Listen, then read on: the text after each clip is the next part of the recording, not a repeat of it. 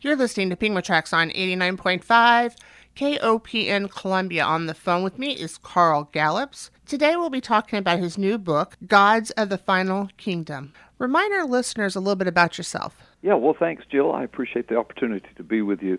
Yes, I am a senior pastor of a church down here, a Baptist church down here on the Gulf Coast. I've been the pastor of this one church for 33 years this year. And prior to that, I spent 10 years in Florida law enforcement, 2 different sheriff's offices under 3 different sheriffs, as deputy sheriff, and did criminal investigations in one of those. So that's kind of my whole background. But in the meantime, also, the Lord has blessed me to write some books that have become some bestsellers. It's put me all over media, so it's given me an even larger platform through television and radio and preaching and conferences.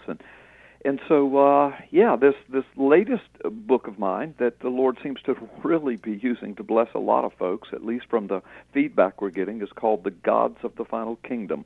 And so I appreciate the opportunity to talk about it and to be here with you. And speaking of the book, tell us about your book and why you decided to write it. Yeah, thanks. Well, listen, it is... It's a part of a series of books. There are 3 of them. I guess you could call it a trilogy, but they are not meant so that you have to read them in order. You can read any one of the 3 in any order you wish. In fact, if some of your listeners have never heard of me or my books before, I would encourage them just to go ahead and get this one, the newest one. And then if they like it, then they can back up and read the other 2. And by the time you've read all 3, it will give you, and this answers your question, I think, a little more directly, it gives the reader a really good understanding, contextual, backed up by scholarly attestation and research, a contextual understanding of God's Word from Genesis to Revelation. It answers a lot of the deep questions that are rarely touched upon in today's pulpits and Bible study literature. It answers a lot of the perplexing questions about life and death and prophecy and where we're headed and what really happened in the garden and how it actually connects all the way through to the Scriptures, to the very last page of the Bible, and what this means for our life and our connection to the kingdom through Jesus Christ. And it just and what I try to do, Jill, is in writing this one, Gods of the Final Kingdom, I'm pulling together some really, really deep and tough questions that people ask about what did Satan know about Jesus when he was here, and what did he not know, and what does he know now, and what does he not know now, and it seems the Scripture speaks of Satan being put to death by God in the end, when it says, the seed from the womb of the woman will crush your head. Well, I mean, that's pretty much put to death. Ezekiel 28, God says to Satan, I will reduce you to ashes and you will be no more.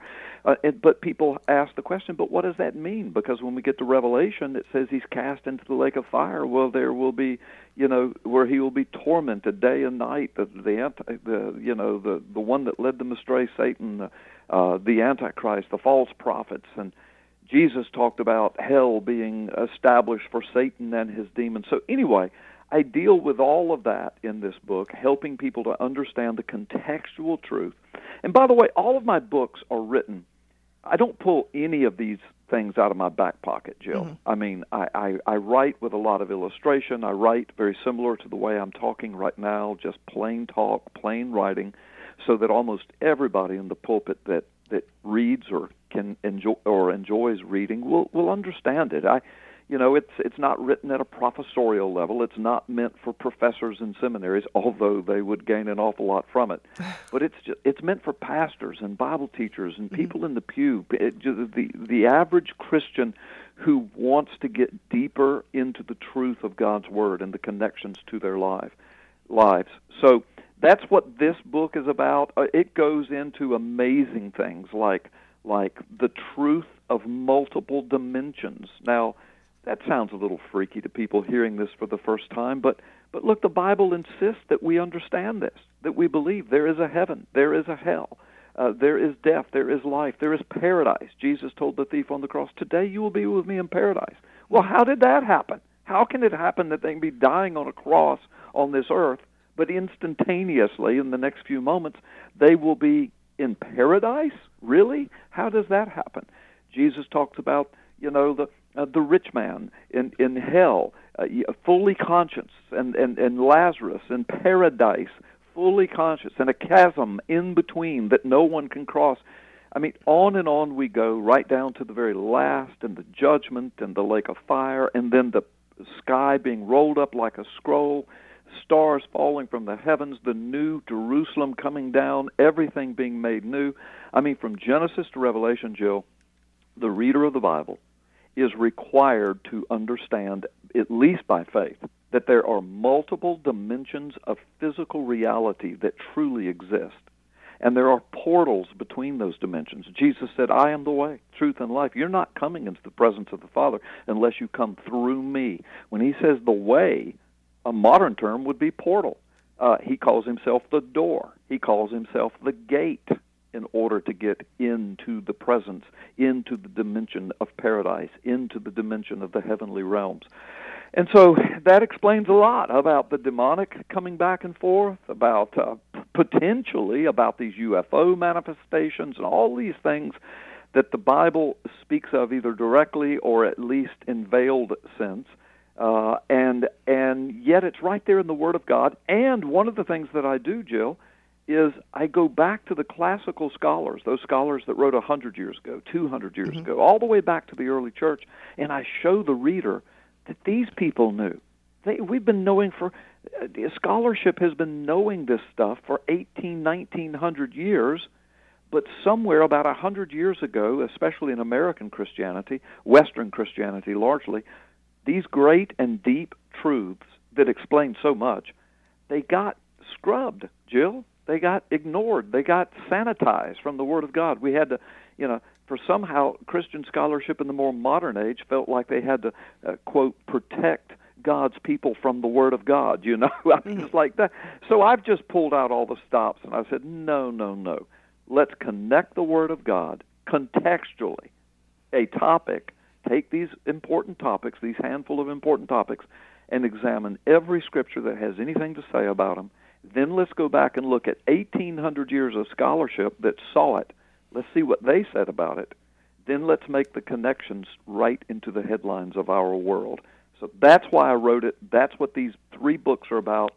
Gods of the Final Kingdom. It just kind of really brings us right down to the ultimate understanding of why we're here, where we're going, what it's all about. There is a kingdom to come, and it's not Satan's, even though he thinks it is. And so I try to show that in a very understandable manner. Listen, I give vivid illustrations from life, from my own life. I also give vivid metaphors of how these things can be. I go right into the scientific journals to show that, what the Bible has been saying for thousands of years, we're just now discovering scientifically.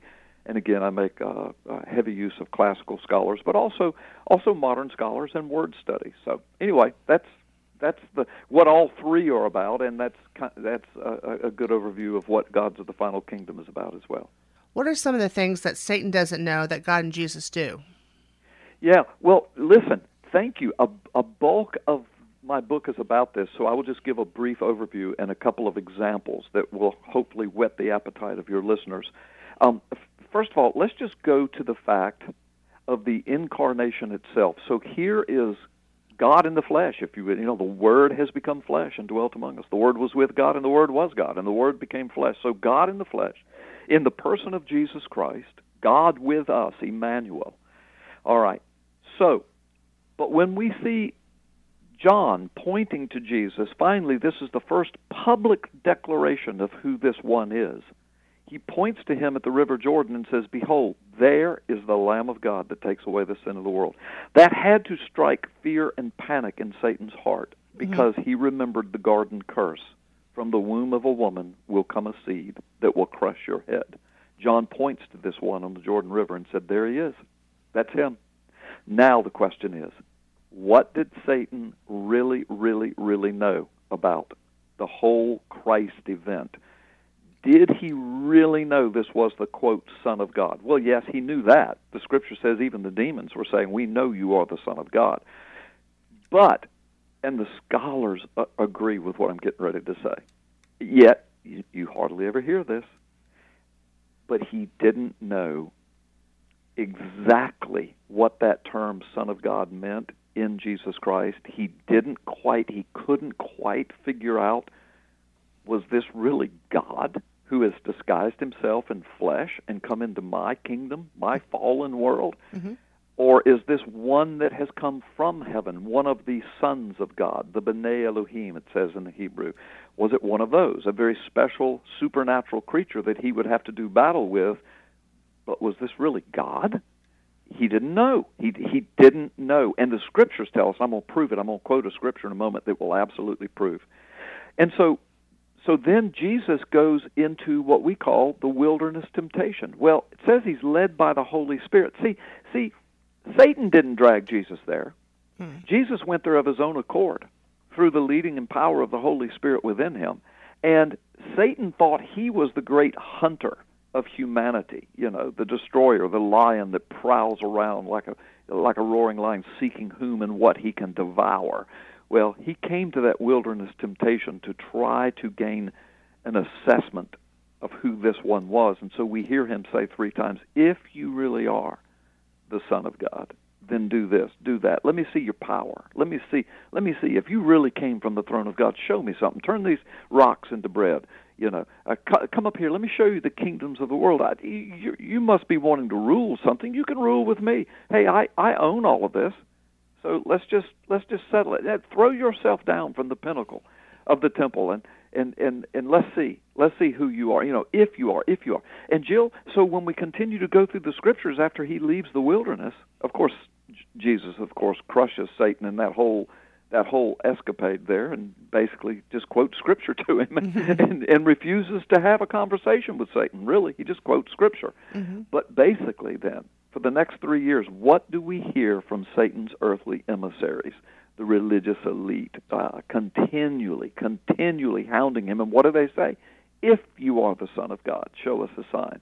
If you are the Son of God, open up heaven and show us something. That's when Jesus said, well, the only sign you're going to get is the sign of Jonah. Mm-hmm. And on and on we hear those same words right up to the cross, Jill, right up to the cross, where the people are now playing Satan's part by saying, if you are the Son of God, bring yourself down, deliver yourself. He saved others, let him save himself, even one of the thieves on the cross. If you are the Son of God, then save us. It goes all the way back to the wilderness temptation. But watch this. 1 Corinthians chapter 2, verse 8. If the rulers of this age had only known, they would not have crucified the Son of God. Mm-hmm.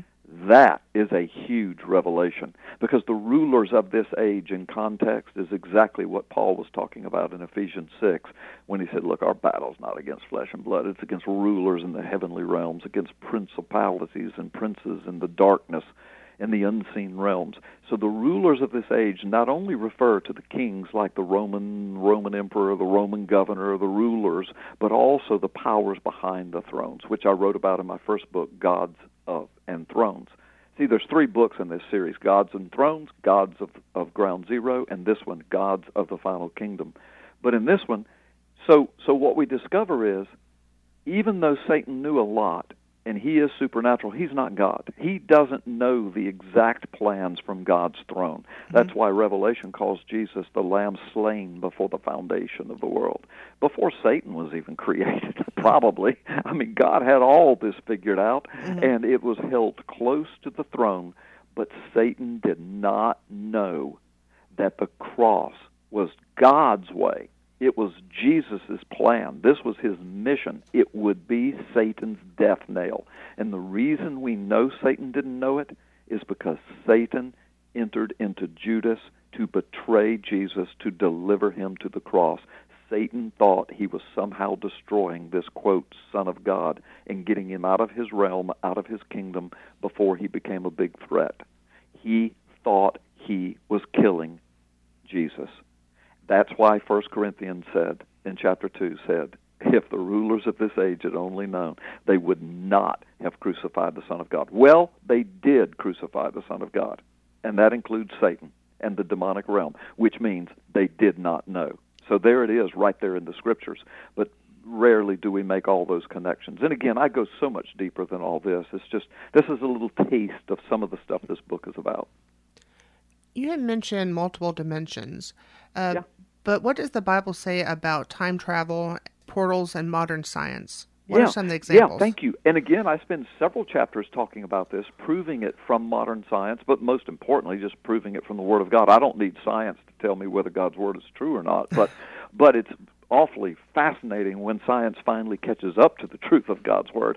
That's what the whole study of quantum mechanics has now revealed. That's what the Hadron Collider in Switzerland is about. That's China's building a new Hadron Collider. It's going to be even bigger. And all of that's in the book and documented.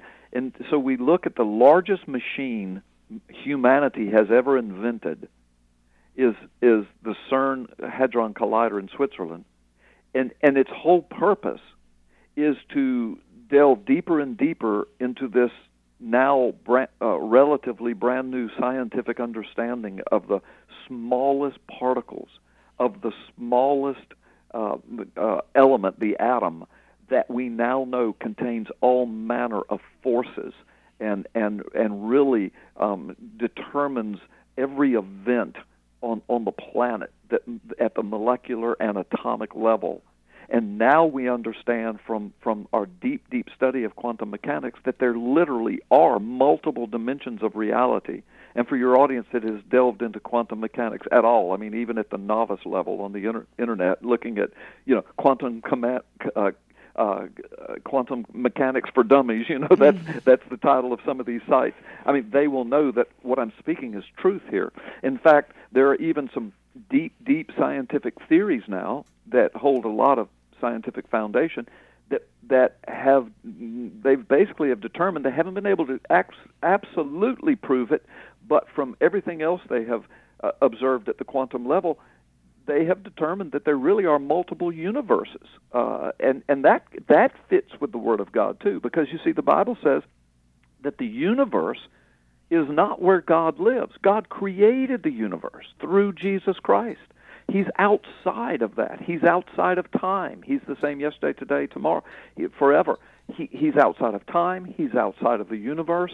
And then when we see the lake of fire, it appears to be another universe, a separation, a chasm, like Abraham told the rich man. There's a chasm between these universes, between these dimensions.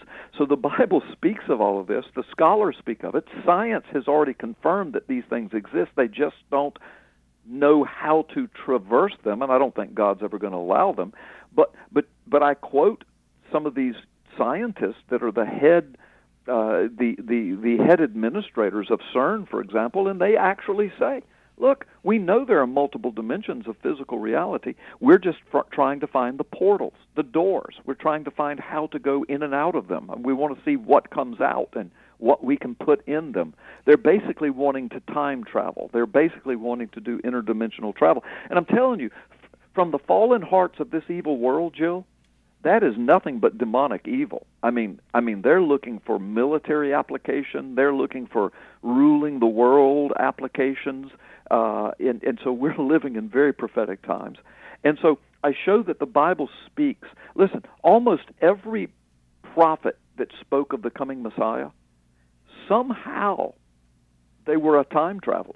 Whether God took them there in a vision or in the body, as Paul and John would both say, or Isaiah in some kind of a vision, he saw the one that stood before his accusers like a sheep ready for slaughter. He saw the one that was pierced for our transgressions, bruised for our iniquities. He saw the one that looked normal among all people. There was nothing beautiful about him that we would be attracted to him. He saw all of that. He saw beyond that to where this one that was finally pierced and crushed and bruised and killed was then buried with a rich man. Of course, that would be Joseph of Arimathea. Yet he was killed among criminals. That would be the two thieves. How did he know this? Well, you say, well, God revealed it to him. Well, of course God revealed it to him. How? Well, by the Holy Spirit. Well, of course by the Holy Spirit, but how? An unction? Did he just start writing, or did he see it, or was he carried there? I mean, we read of Ezekiel being carried into the future. Daniel was carried before the throne of God and saw the one looking like a son of man coming before the throne, receiving all power and glory to rule the nations. He even saw the Antichrist that was coming, this one with a little horn that was the accuser that was coming. I mean, how did these guys know this? Paul said, in the New Testament, Paul said, look, I know a man, and of course he's talking about himself. They always write in the third person. But he said, I know a man that was caught up to paradise. Well, caught up to the same place Jesus told the thief that he would be. He says, and I don't know if he was in the body or out of the body. In other words, Paul was saying, look, I was there. I don't know. I look down, I see myself, and I know I'm in a different dimension. I'm in a different place. Yet I know flesh and blood can't inherit the kingdom of God. So was I given a glorified body just to exist in that position, like a scuba diver that puts on a scuba diving outfit so he can live under the water, but yet that's not really his body? His body's inside of that condition. I mean, that's what Paul was saying. He said, I don't know. He said, all I know is I was there, and I saw things that most humans would never be permitted to speak. John says, on the island of Patmos, I mean, he's busting rocks at a Roman prison camp. He said, but I was in the Spirit on the Lord's day, and I heard a voice say, come up here. And a portal opened, a door opened. The next thing you know, he's in another dimension. He's before the throne of God where he's given the revelation. I mean, I could go on and on with this, Jill. These are the kind of things I reveal in the book, I make sense of from science, from the scholars, from the people that saw and wrote about these things hundreds of years ago. Yet you seldom hear anybody preach or teach this. It's not in our Sunday school literature. Very seldom is spoken of from the pulpits. Yet when you read this whole book from beginning to end, you put it in context, most people are walking away saying, wow, now I get it. Now I see what's really happening, what life is really about, and my place in it. Where can people get your books? Thank you. A quick place to start is just carlgallups.com, because from there you'll see you can get them directly from me. You can get them anywhere good books are sold, and I mean they're in secular bookstores. I had somebody take a photograph the other day at Books A Million, and my book was featured on a rack right there, Gods of the Final Kingdom. So apparently that secular bookstore likes it, or it's selling well there. But you can get them in secular bookstores. You can get on Amazon. You can Barnes and Nobles, Books A Million, mom and pop shops, Christian bookstores. And if they don't have it in stock, they can certainly order it. But like I said, even Books A Million brick and mortar stores have them, so you can get it most anywhere. Is there anything else you would like to add or say to the readers? Yeah.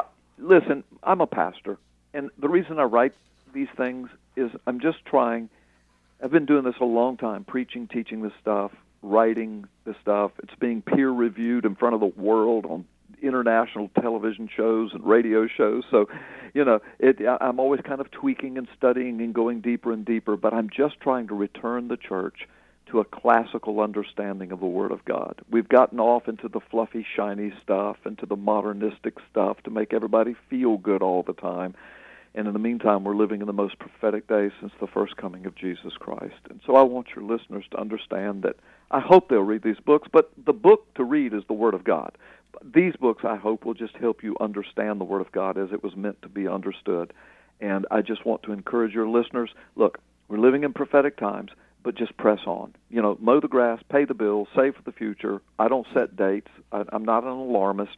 I just know that something's getting ready to snap sometime soon, and we need to be prepared. We need to be moving the kingdom of Jesus Christ forward, the salt and the light, right? Mm-hmm. Thank you so much, Jill.